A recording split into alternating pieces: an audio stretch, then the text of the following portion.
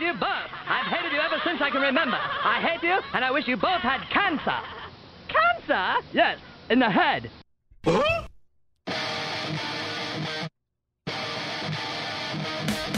I'm as mad as hell, and I'm not going to take this anymore.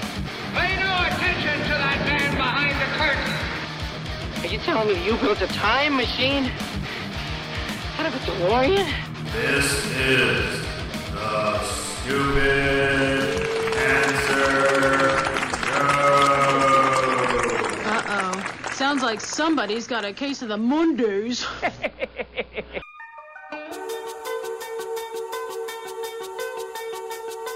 Hello there, children. Hey, kids. People seem to like me because I am polite and I'm rarely late. Don't worry, I got an idea. And now, the host of the Stupid Cancer Show, Matthew Zach. Not that there's anything wrong with that. Because he has a lot of chutzpah.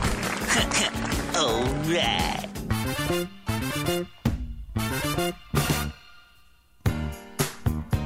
Hello and welcome to episode 344 of The Stupid Cancer Show, the voice of young adult cancer. I'm your host, Matthew Zachary, a proud 19-year young adult brain cancer survivor, broadcasting right now from the Chemo Deck, our fabulous studio in downtown Manhattan. The Stupid Cancer Show is a production of Stupid Cancer, the largest support network for young adults affected by cancer, online at stupidcancer.org. My fabulous co-founder, Kenny Kane, currently crossing the country on the 4th annual Stupid Cancer Road Trip. He would be welcoming all of you and our first-time returning listeners to the show right now. Never miss an episode by signing up for our newsletter and subscribing to the free podcast on SoundCloud, iHeartRadio, iTunes, and Blog Talk Radio. It's not okay that 72,000 young adults are diagnosed with cancer each and every year. So, got cancer under 40? Sucks, huh? Time to get busy living, folks, because the Stupid Cancer Show is changing the world one chemo infusion at a time. This show is one of our Cancercon broadcasts. We're going to be speaking with Shani Jo Darden, who is the founder and chief creative officer of the Keep a Breast Foundation, and Amelia Baffa, who is an adolescent and young adult nurse navigator at UH Hospitals. We are welcoming them as our Cancercon exhibitors in preparation for the summit, which is taking place in a little less than a week and a half. Big gulp there. Denver. Mark your calendars, cancercon.org. Survivor Spotlight on Cancercon Steering Committee member Nancy Beth Gulker, and a special flyby guest host drop-in, the one and only Ellie Mayday. Ellie, welcome to the madness of the circus tent. Thanks for having me. Ellie Mayday, a recent ovarian cancer survivor. You are how old? I am turning 27 on the 15th. So you're 25 when diagnosed with ovarian cancer. And at the time you were, I'm going to say all the politically incorrect thing, plus size? Is that what it is these days? Okay. Yeah. Plus size model in Canada, diagnosed with ovarian cancer. And now you've managed to become part of a much larger plus size movement called I'm No Angel. Clearly a slap in the face at a certain lingerie brand that we're very familiar with. Yeah.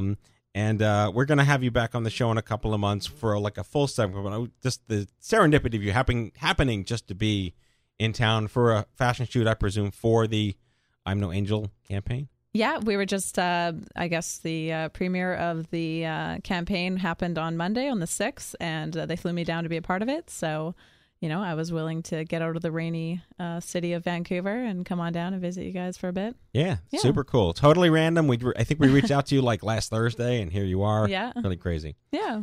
And hello, Sean. Hello, Mallory. Hello. None of you look like Kenny. No.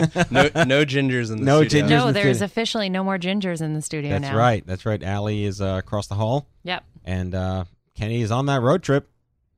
Where's he at? He went to Raleigh. He's on his way to Atlanta tonight. He was in Nolans. Yeah, he was in Atlanta yesterday. Oh, I'm losing track. Yes. New Orleans tonight. Wow, good for him. StupidCancerRoadTrip.org. Lots of stuff happening on that road trip. We pushed our second video webisode today on our wall, facebook.com/stupidcancer. And you can follow along at stupidcancerroadtrip.org. And there are still a few meetups left happening, so you can still RSVP on Eventbrite and join them on their stops. Pretty impressive stuff. Sean, we had another epic vacation work trip thing. Yeah, I was skiing Aspen. I was on the top of the Highland. You have a rough life, my friend, a rough life. I'm rocking the ski goggle tan right now, so it's good. You're raccoon. Yeah. So what were we doing in Denver? Remind me. We were meeting with some key stakeholders, some good friends, had a good few meetings, and we had our Cancercon kickoff celebration, the first ever kickoff celebration. And I got to say, you pulled something off pretty amazing, and epic props to the committee out there, helmed by the phenomenal Kelly Herbert. Yes. And her crew ran a tight ship. Couldn't do it without them. We raised $5,000 and $20 and $5,020.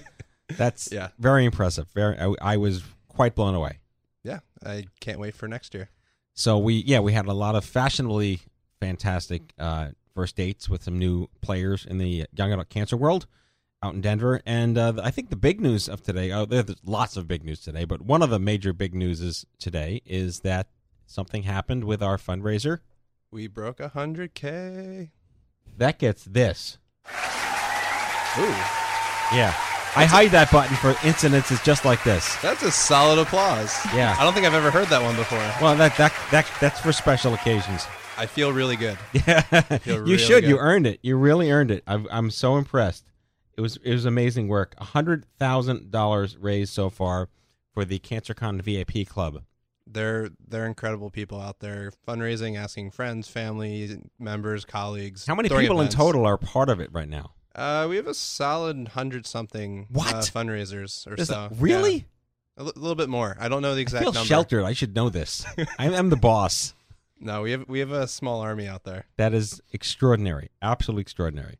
So thank you to all of our fundraisers and our supporters and our sponsors. Kenny would make fun of me because I use this word. I overuse this word. It is unprecedented for us to be this successful in the annals of young adult cancer. It's extraordinary. Yeah. Thank you, everybody. So the other really big news, really big news, is we just found out about an hour ago that Instapeer was approved by Apple and is now actually in the iOS App Store for download by anybody on the planet. It's a real boy. Which is exciting. It's been 3.5 years of developing, and it's like you're holding something that you gave birth to, but physically in your hand. Now it's on your phone. It's pretty. I'm shout out to all of our backers and our sponsors who helped bring this thing to market. Kenny and Rapid Value, David Beach, David Fuhr, an amazing team of folks who brought this together. And going back to Ms. Mayday here, were you isolated with ovarian cancer? Somewhat. I kind of I used my Facebook page to connect with people as best I could, ask them questions, and a lot of people reached out to me, so I was thankful to have that. But had I not already had the Facebook following that I had of 30,000 people, then I would have been completely in the dark. Did you find out that some of your followers actually had cancer as young adults? Yeah, actually, yeah. I reached out to some people. I actually ended up calling a few fans and just having them on the phone and being able to just talk to them about it. Yeah. So you were your own Instapeer. Yeah, kind of, right? Just reaching out. I mean, yeah, it's such a storm going through it. So you kind of just grasp onto any advice and all advice that's given to you. So, but people are pretty awesome, and they want to help because they know what it feels like. So yeah, that's the whole point. People have walked in your shoes. Yeah, and it's really you want to take advice from people that know what it's like. It's hard for anyone else that hasn't really understood. They're out there. I keep been saying this for years. All the young adults they're out there. Where are they? Yeah. Well, they're following you clearly, but they're out there. We have to find them, and we have to make them know that they either need to be made aware that there's someone like them that they might want to talk to, or that they could be available for someone like them who needs them now. Just knowing that they're out there is really the thing that is comforting. Yeah, some of the most meaningful feedback I got while we were developing the product was from a 17-year-old whose mom had died. So she was a teen who had been a caregiver to her young mom. Or I think her mom was like 35 when she was 17. And she said something enlightening. I'd never really thought about this from that perspective. She said that I may use Instapeer only to know that there are people like me, but I may not want to talk to them. So just this notion of knowing you're not alone is as good as actually taking advantage of communicating with people who you might want to talk to that are like you. I found that quite fascinating. So we're going to get you on the app tonight. Yeah, of course. You're going to be user number 4. Yeah. Figure that out. But really exciting stuff. So between VIP Club hitting $100,000, Cancercon, 11 days away? We're 10 days away. 10 days. 10 Get it days right, away. man. 10 days away. 600 attendees, 40 sessions, 60 exhibitors, and a partridge in a pear tree. Yeah, there's a lot of numbers flying around now. Pretty amazing stuff. All right, well, this show is our second in a series of 3 dedicated to Cancercon. So with that, let us kick off the show. In our spotlight tonight, Nancy Beth was diagnosed with breast cancer a little over a year after her mom died of lung cancer. She went from caregiver to patient to health activist. She writes a blog about her experiences and is currently a student at the University of South Florida pursuing a master's degree in public health policy and programs. She lives in Central Florida with her dog, who unfortunately was recently diagnosed with osteosarcoma. You can't escape it. Please welcome to the show the one and only Nancy Beth Gulker. Nancy. Hello. So, I'm never coming near you. I know, right? If I didn't have bad luck, I would have no luck at all. I've always been so inspired by you because you're towing the line between needing stupid cancer and leading stupid cancer, and it's very inspiring. Thank you. Appreciate that. So, I mean, your bio kind of sums it up. You were a caregiver. Talk about being a young adult caregiver to your ailing mom, because that's the caregiver component of young adult cancer is often, it goes a little unrecognized. And usually we talk about caregiver in the sense of like your sibling, your partner, your age, but you were caring for your mom as a young adult. I was. It was, now that I've been both a caregiver and a patient, I would say caregiver is probably so much harder. We just don't realize, because as a patient, all we have to do is get better or just get treatment. Like right. It's doctor appointment, it's treatment, and you're so focused on that.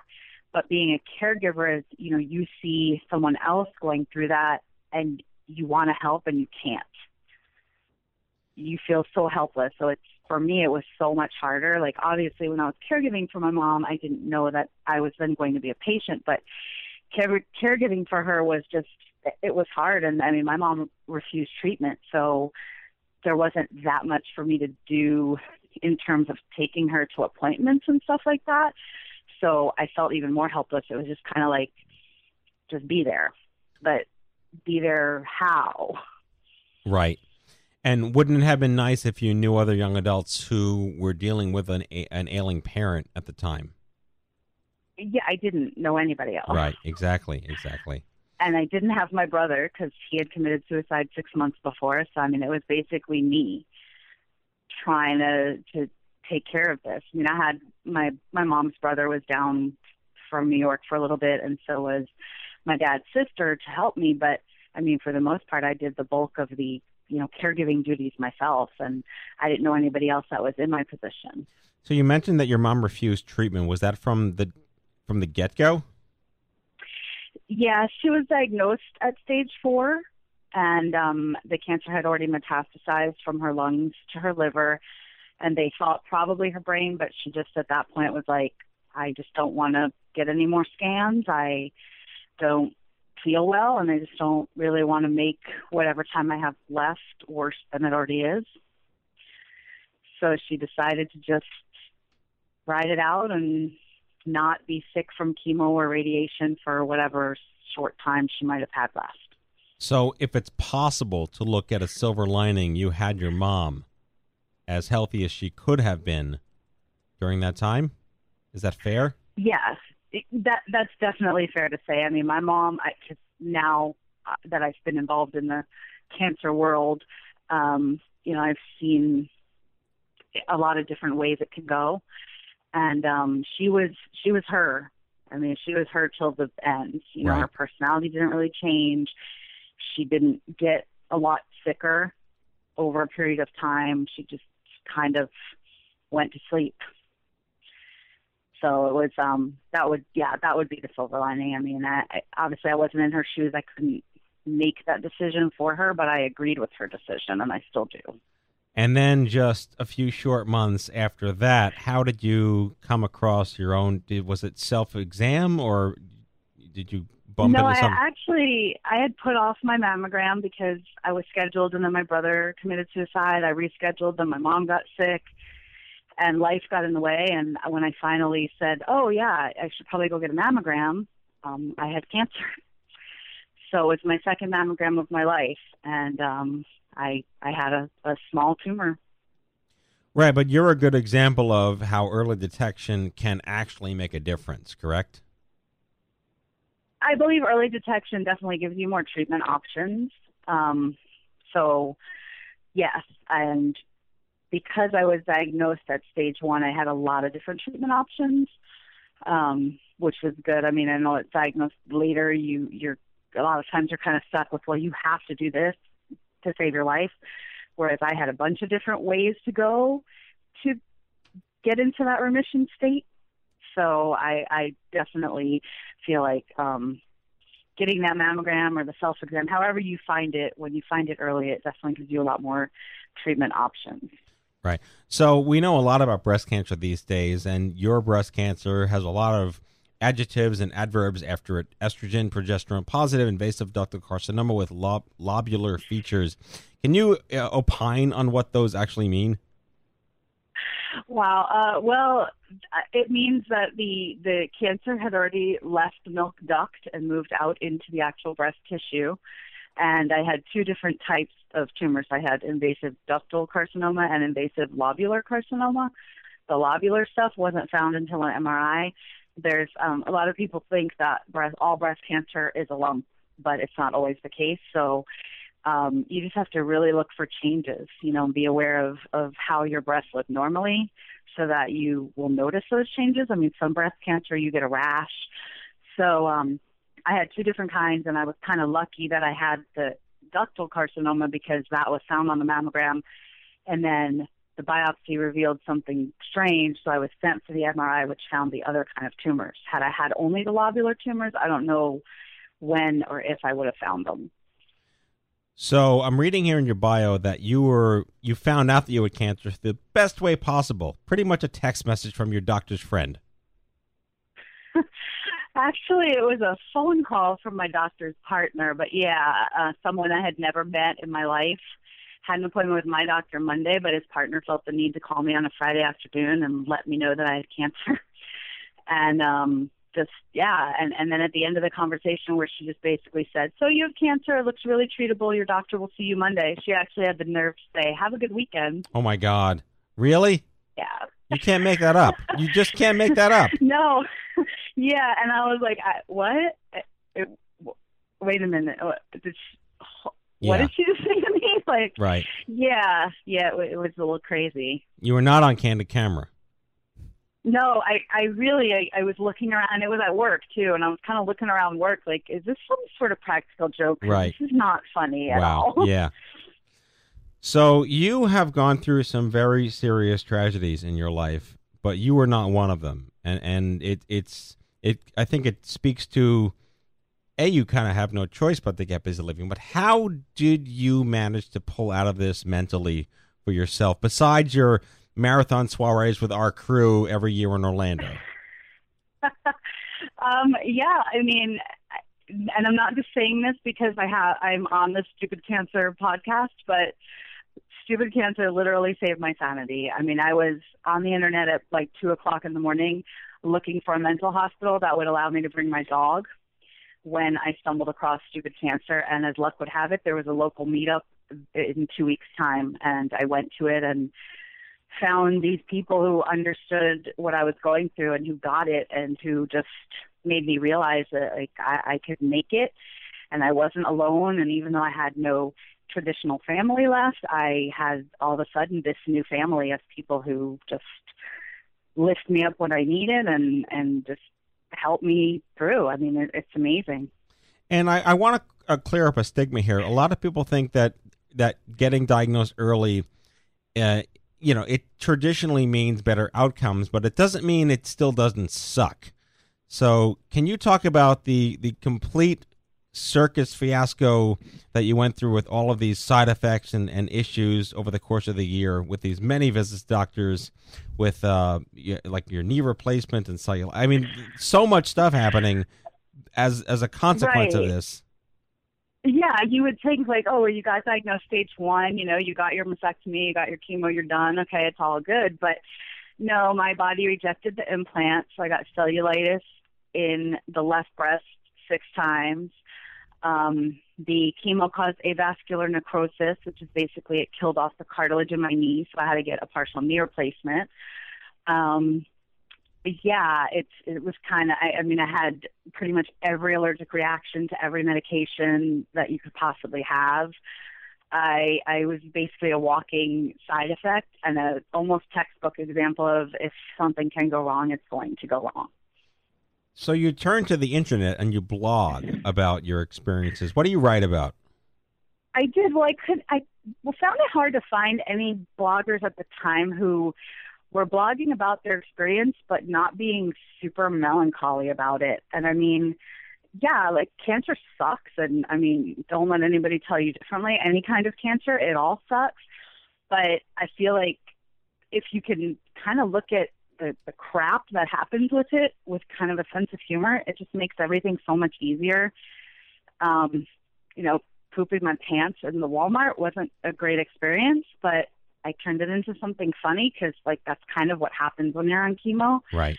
And I started blogging about that, and I found that, people were kind of drawn to it because I wasn't just always depressed and down and writing about this miserable experience. I mean, it was miserable, but yet it was also funny, and I met amazing people, and I learned that I could do amazing things, and I did, and I got busy living, and I like to write about that also to let people know that you could think that everything that can go wrong goes wrong. I mean, it did. My dad died when I was young. My brother killed himself. My mom died 6 months later. I got diagnosed with cancer. Now my dog has cancer. Like, could anything else go wrong? I mean, I'm sure it could, but in the meantime, I'm just out there doing everything I possibly can because you never know, what can happen tomorrow. Certainly. And now you're actually channeling all of that to go and get a master's degree in public health policy. Tell us about that decision and what you think you can do with that to foster and further our movement.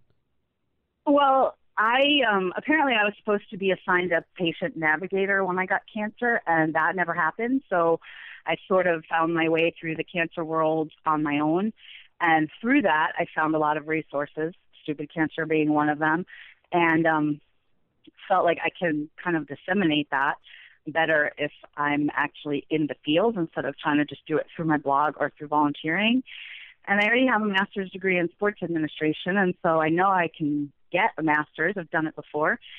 And I just decided that, public health policy and programs would be probably the best way to do it. And learning about all of this stuff from the policy and program standpoint as opposed to just the patient and caregiver standpoint or advocate standpoint is really interesting. And it makes me feel like, maybe I can actually influence policies and programs having to do with public health and hopefully having to do with young adults in particular.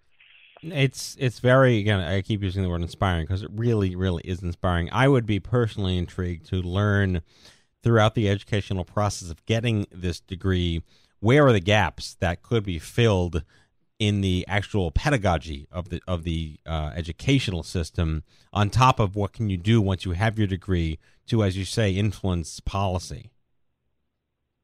Well, I've only just begun. I've just taken my first class. I'm actually in the middle of it, and we'll have my final next week during Cancercon, so that should be really interesting. Right.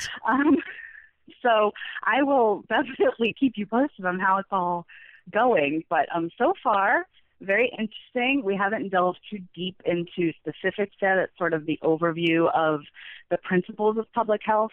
But it's really fascinating. A lot of the articles we've read and stuff just really kind of hit close to home and are really interesting from the other standpoint, and hearing my classmates' discussions as well about, their opinions on certain things, having not been through it.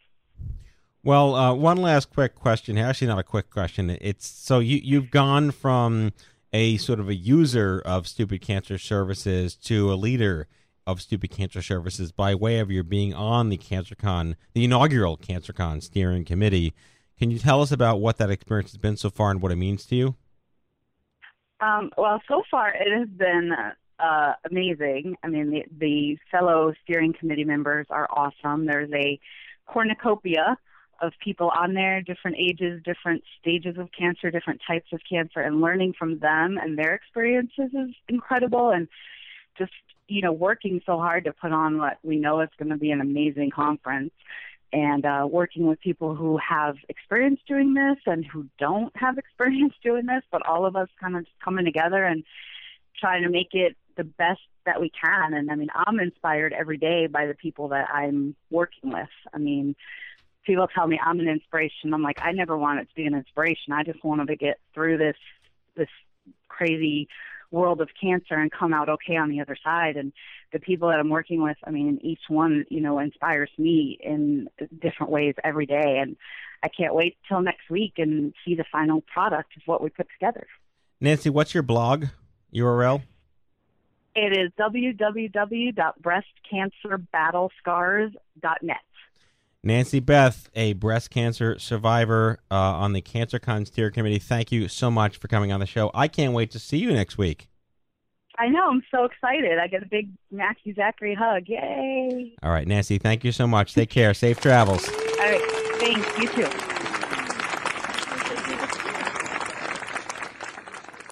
All righty, let's hit up the news. Kenny's not here, so I'll be reading all the news. Lovely. Here we go. Hello, I'm Kent Brockman, and this is Eye on Cancer. Just the facts, ma'am. Head on over to events.stupidcancer.org. That's events.stupidcancer.org, your one-stop shop calendar for all of our social and educational events happening nationwide. Something is probably happening in your neck of the woods, and we do not want you missing out.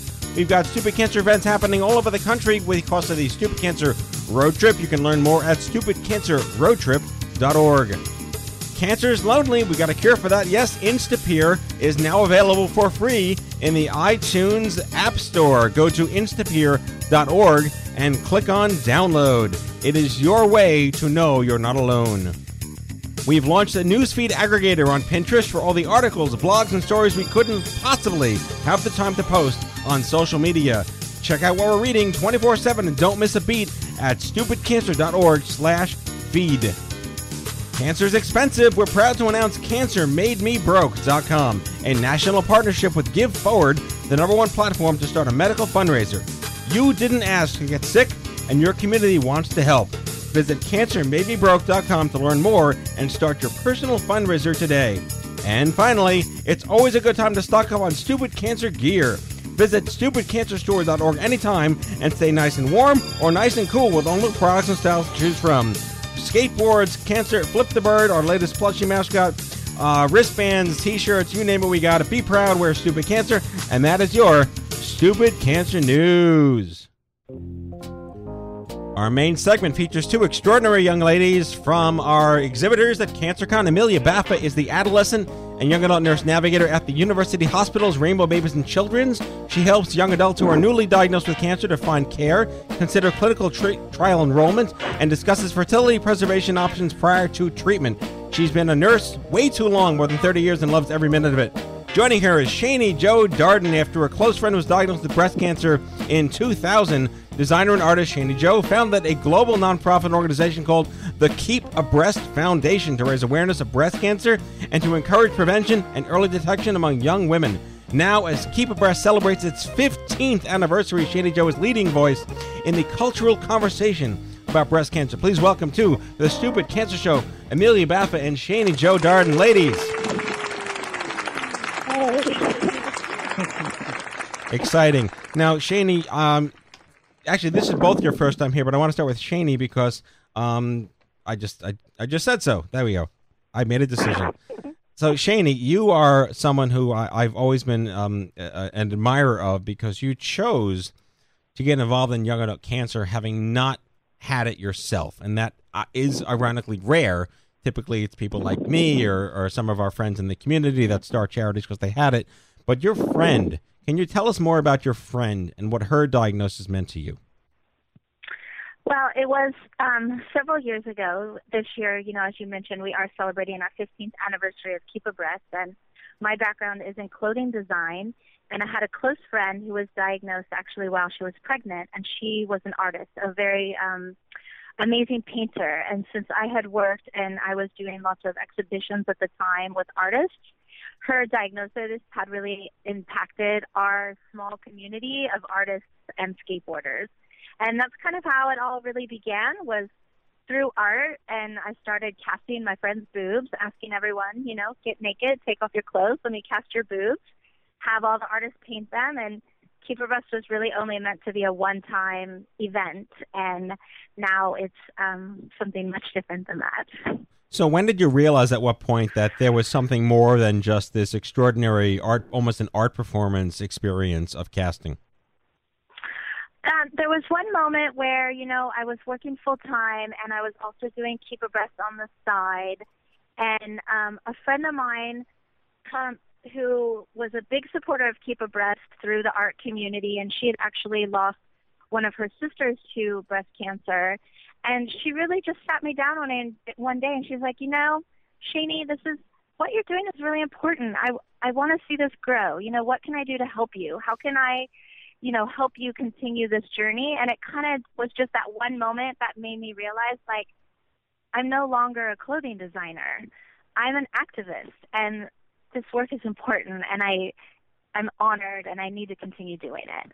And you're tackling a very difficult demographic, that being young women who are typically invincible and not aware of self-exam, even if they're told constantly about self-exam. And what have you found to be the biggest challenge there? Because you're clearly building a very strong message. Yeah, the biggest challenge is, like you said, a lot of these young women, they think they're invincible. And so one of our biggest challenges is continually turning from awareness actually to action. And so we're not just talking about this, we're actually giving young women things that they can do to lower their risk and helping really to break that misconception that it is their mother's disease or their grandmother's disease. So many young women will come up to us and they'll be like, oh, I'm too young, or, oh, yeah, my mom didn't have, cancer, or my grandmother, it doesn't run in my family. So that's one of our largest challenges, and we continue to just speak on that all the time.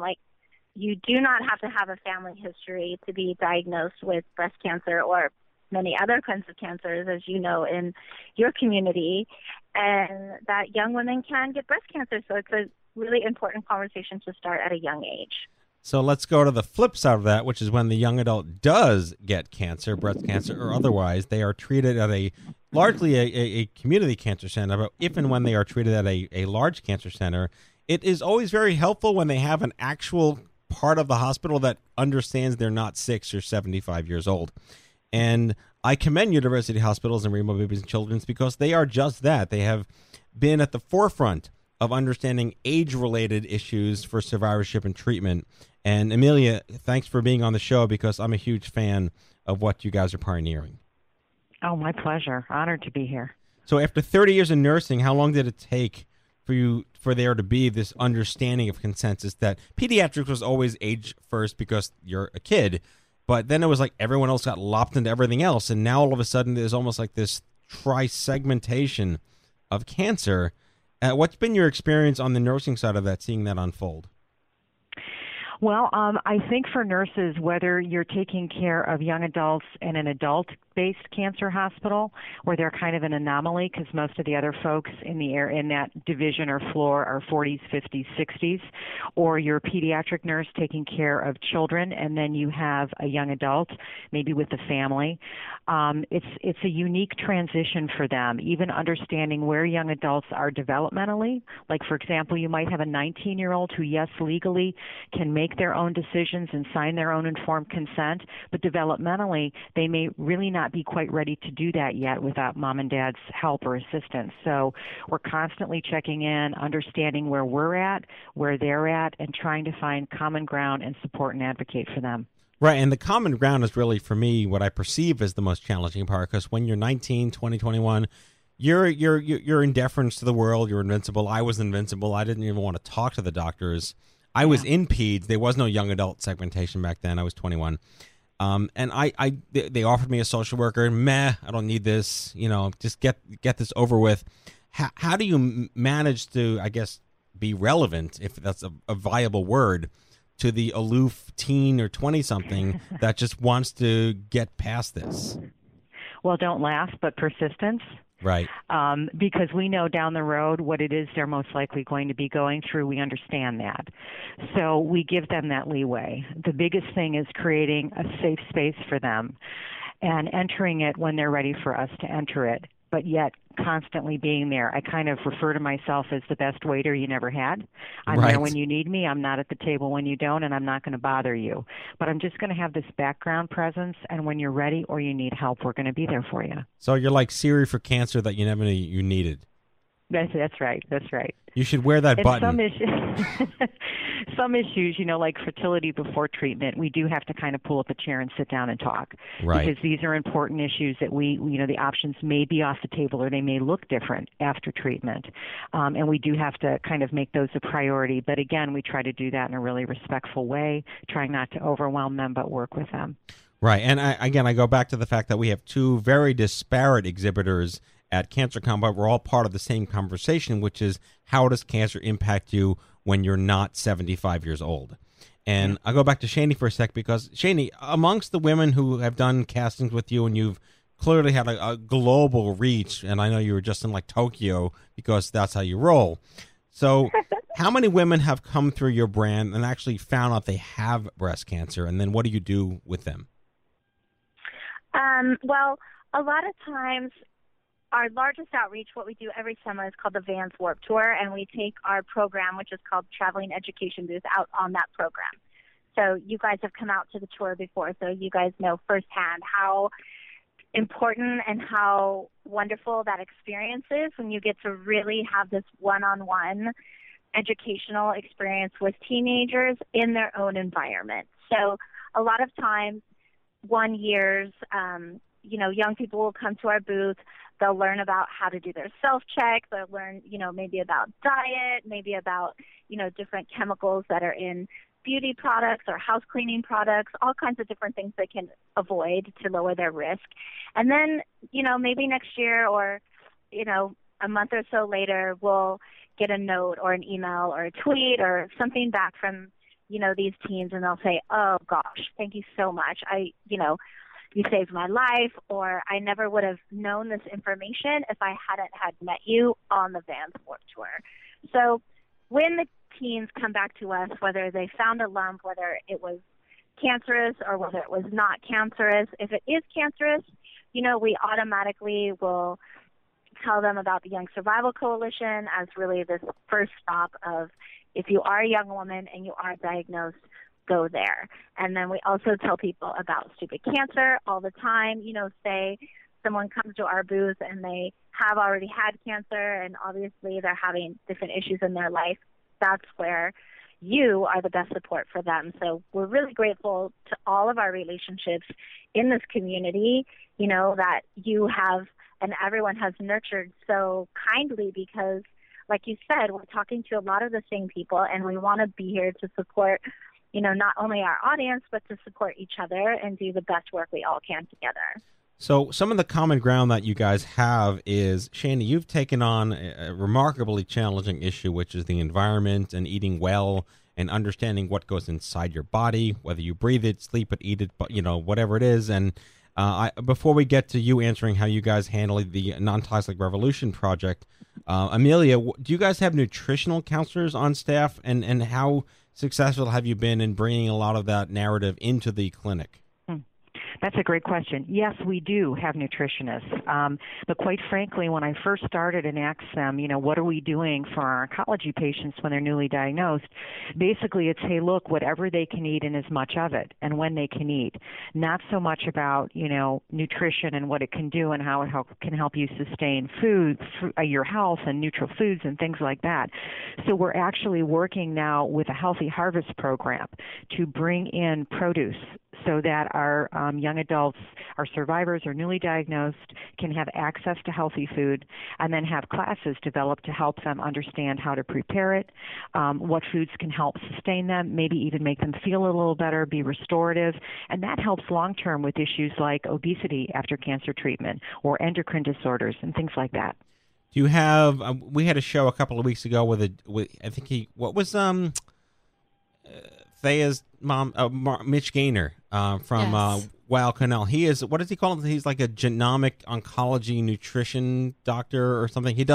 He understands how like cellular generation with like turmeric or are those practiced at the hospital? Are there people there that follow that other arc of nutrition? I would say not so much that I've come in contact with the population I work with, not yet anyway, but we also have our own personal journey in this area, and we're working on bringing ourselves up to speed. Right. So, Shana, let's go back to you. Tell us about the origins of non-toxic revolution. It's always fascinating to see when nonprofits are so successful, they spin off other products, and this has been a really exciting one for me.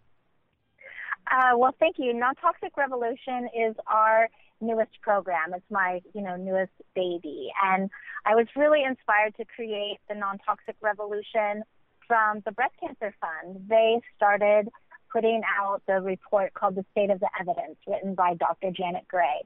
And, being as a part of this community, it's my duty to stay up to date with as much news and information as I can on the topic. And it's my duty to read that report. And I really struggled through it. It was really hard for me because it was written in, doctor language, and I really had to take my time to this report. And I was like, I freaked out. I got angry. I was like, oh, there's so many, chemicals that are in our environment and our food supply and our everyday products that we use in our lives that are linked to causing cancer. And from that freak out, I was like, oh my God, this information has to get to young people. There's no way they're going to download this report. How are they ever going to find it? No one's ever going to read it.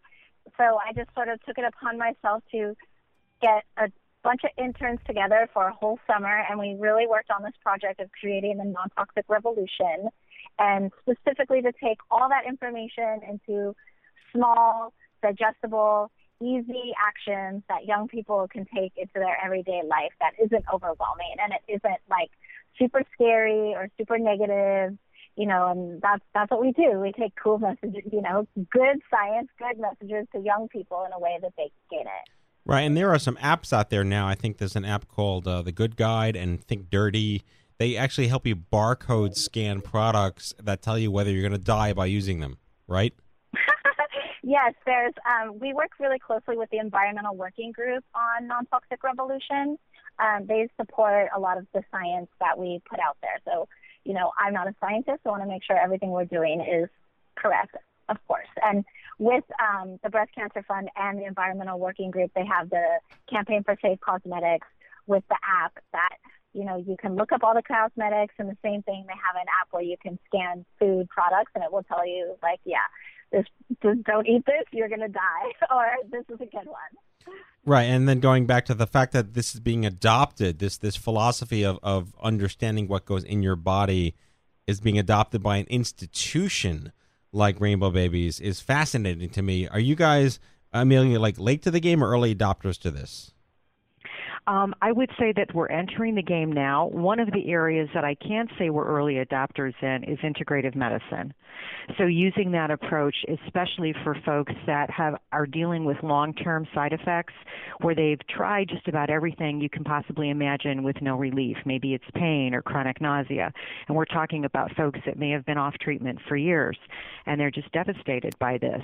So we actually have now, through our Connor Integrative Medicine Center, a doctor who is board certified in integrative medicine, and he sees patients and does a full comprehensive consult on them, and that targets their kind of pain points and looks at alternative therapies that may help them. And so we can work with them, and they work along with their medical oncologists too. So it's a great collaborative effort, and I have seen it time and time again bring relief, and it's a very, very rewarding program. So going back to, full disclosure, I was a lobbyist for EWG and Breast Cancer Fund and Safer Chemicals, Healthy Families around the Frank Lautenberg, I forget, TSCA bill reform, which is still going through the process of something like 88% of all known products in chemicals are carcinogens, but we can't prove it, and the government won't let us do it. And, there's only so much you can do to carbon neutral what goes in you that you can't control, like the environment, like the air, the water. California's in drought now, and they're telling us to eat no meat anymore because it uses. Apparently, like almonds are the worst thing in the world now because they use the most water of any agricultural product. But almonds are healthy for you. So it's a fascinating world we're living in now with these emerging changes. But as far as response, Shani, what kind of response have you seen from NTR since you launched it?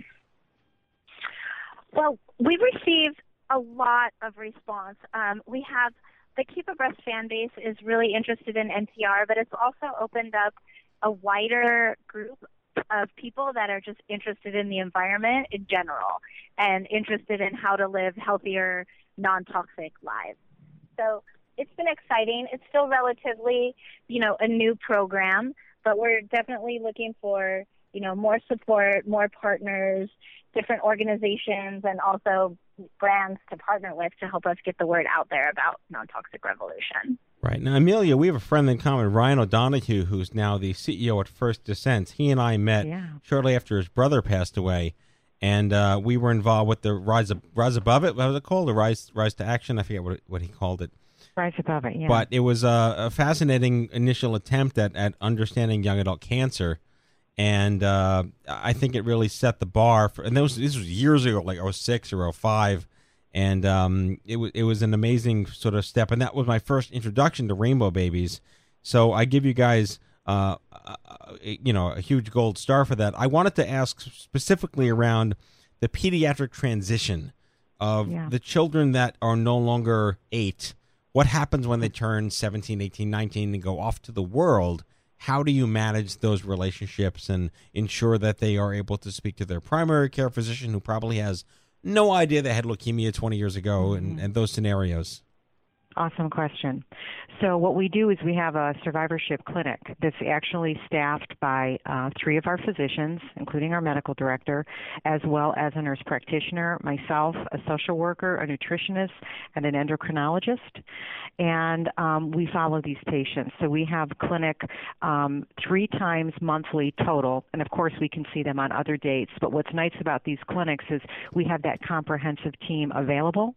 So when they come in, they can come in for if they're on, every 3-month follow-up, 6-month, or maybe they're a year out now. So they're yearly annual follow-ups, and we'll meet with them then. We'll see how they're doing, psychologically.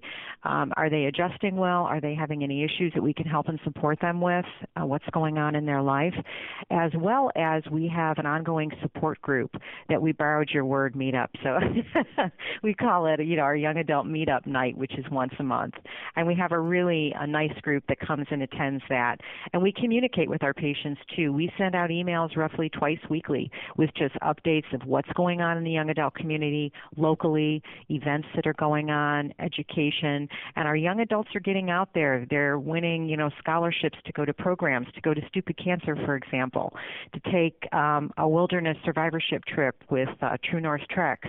So they're getting out there and they're living and they're blogging about it and they're talking about it. And the energy is just fantastic because it carries with it the message of hope. And like Stupid Cancer says, you can get busy living at some point. So what do you guys hope to accomplish by exhibiting at Cancercon? Awareness, I think. Awareness plus meeting young people, talking to them. I mean, that's where we learn what they need and in what format they need it. So, I asked our young adults, hey, when we go here, what's the message you want us to bring? And I got some different types of feedback, but the underlying message they wanted us to share was that our program is developed by them. So they sit on committees. When we develop something, we run it by them. Hey, guys, what do you think of this? Will this work for you? What's this format look like? Give us your feedback. So they're constructing it with us and helping us develop it every step of the way. And they said, if anything, that's what we want other young adults to know. So we will share that at Cancercon. One of the interesting, I guess, byproducts of OMG last year, before it was named Cancercon, was, I'm just making this up right now, clinic shaming. Because we had a lot of hospitals come to exhibit. We actually, for 2014 was the first year we opened up exhibiting to hospitals. and we had, I think, 5 or 6 major cancer centers come and tout their wares. They were there exploiting the fact that they're in the game. They got their feet, wet. They're there for the young adult crowd. And a lot of the attendees went back to their little cancer centers and said, what about you guys? Look at what these guys are doing. And I'm anticipating that happening again. And I don't know if that's a good thing or a bad thing, but we do want more cancer centers to develop age-appropriate programs like these. We sure do. So, Shani, we know you guys are amazing and awesome. And this, I think, were you there last year at OMG in Vegas? We were there in Vegas, and we exhibited Keep Abreast last year. And so this year we wanted to switch it up, and we will be strictly exhibiting Non-Toxic Revolution program. So it's the first time that we'll be exposing this program to the young adult community, and we're just really excited to see what the response is, how the community really engages with the information we have. A lot of the feedback we have, gotten before being there as Keep Abreast was like, well, you guys are talking about like self-checks and prevention. Like, I already had cancer. What do you have for me? So, I feel like we'll be able to bring a little bit more to the table for the community with Non-Toxic Revolution. And it'll just be great to get the feedback, see how we can do a better job to serve that community with the information. Because whether you've been diagnosed or not, the information we have to give about Non-Toxic Revolution is just good and important for everyone. And I can tell you that, I mean, for what it's worth, the majority of our community are young adults who've already been through the worst and are now just getting busy living, trying to rebuild their lives and be themselves again in their new normal. This is a huge issue for young adults, whether they've had cancer or not, is we feel betrayed and duped by the mechanics of an industry that doesn't seem to care about anything but profits over purpose. And what can we do as a generation to fight back against these monsters who just a personal anecdote. They never be a sponsor, but Pepperidge Farm, they just disclosed that their goldfish are made of the cheese is like toxic. And it was like this massive report in Consumer Reports about the goldfish that I grew up with Pepperidge Farm, and here they are. So my kids aren't eating them anymore because they were like pretty much drowning them every day. But this upsets me, and this is an issue of our generation. So part of where I think that, the hospitals have an opportunity is they're building this small army of young adults that are empowered to take advantage of things that have meaning to them that may not have had meaning to them when they walked in the door the first time. So it's amazing that there are these confluences happening that we're not even aware of. Exactly. I truly believe that, and I'm the same. Like, I just get freaked out and upset when there are things available to you that are, toxic and poisonous and carcinogenic that you just buy on the grocery store and you give to your kids. And so that's what, with all of this information, we can create change, by voting with our dollars and by, working together to change laws to protect ourselves and our families even more in the future. Well, I can't thank you guys enough for supporting Stupid Cancer, supporting young adults with cancer, and from an institutional perspective, maybe you are clinic shaming for all the right reasons, and we want to see what you guys are doing out there to spread more to other centers that embrace young adult cancer. So thanks for joining me. Shani Jo Darden is what is your official title? You're not the CEO. You're the I'm the founder and chief creative officer. Chief creative officer, yes. Foundation. Want to get fancy, chief creative. I'm like, you're not the CEO, chief creative officer. Amelia Baffa, AYA nurse navigator at University Hospitals, Rainbow Babies, and Children's. I look forward to seeing you both in Denver next week. Thank you so much. All right. Thank you so much. Amelia Baffa and Shani Jo Darden. All right, folks. Looks like that's our show, and now it's time for our closing sequence. Prepare to activate. I hear there's rumors on the internets. You ever seen a grown man naked? And so, to all of you, a fond farewell. Hooray, I'm helping. You are a meathead. Oh, Magoo, you've done it again. That was so terrible, I think you gave me cancer. Okay, folks, that's our show. The 344th episode of The Stupid Cancer Show. We hope you had as much fun as we did poking a stick at Stupid Cancer. I'd like to thank our guests, Nancy Beth Gulker, Shani Jo Darden, Amelia Bappa, and drop-in surprise guest at the top of the show, Ellie Mayday from I'm No Angel. The Stupid Cancer Show is a production of Stupid Cancer, the largest charity that comprehensively addresses young adult cancer online at stupidcancer.org. So, if you haven't already, visit stupidcancershow.org and never miss an episode by signing up for our newsletter and subscribing to the free podcast on SoundCloud, iTunes, iHeartRadio, and Blog Talk Radio. Remember, folks, if it ain't stupid, it ain't cancer. Coming to you from the chemo deck. And on behalf of myself and Kenny Kane, Mallory Rivera, and Sean Shapiro, thanks for listening, and we will see you next week on the next broadcast of The Stupid Cancer Show. Have a great week, folks. We gotta raise awareness, it's for this we strive, 'cause not every cancer survivor's over 65.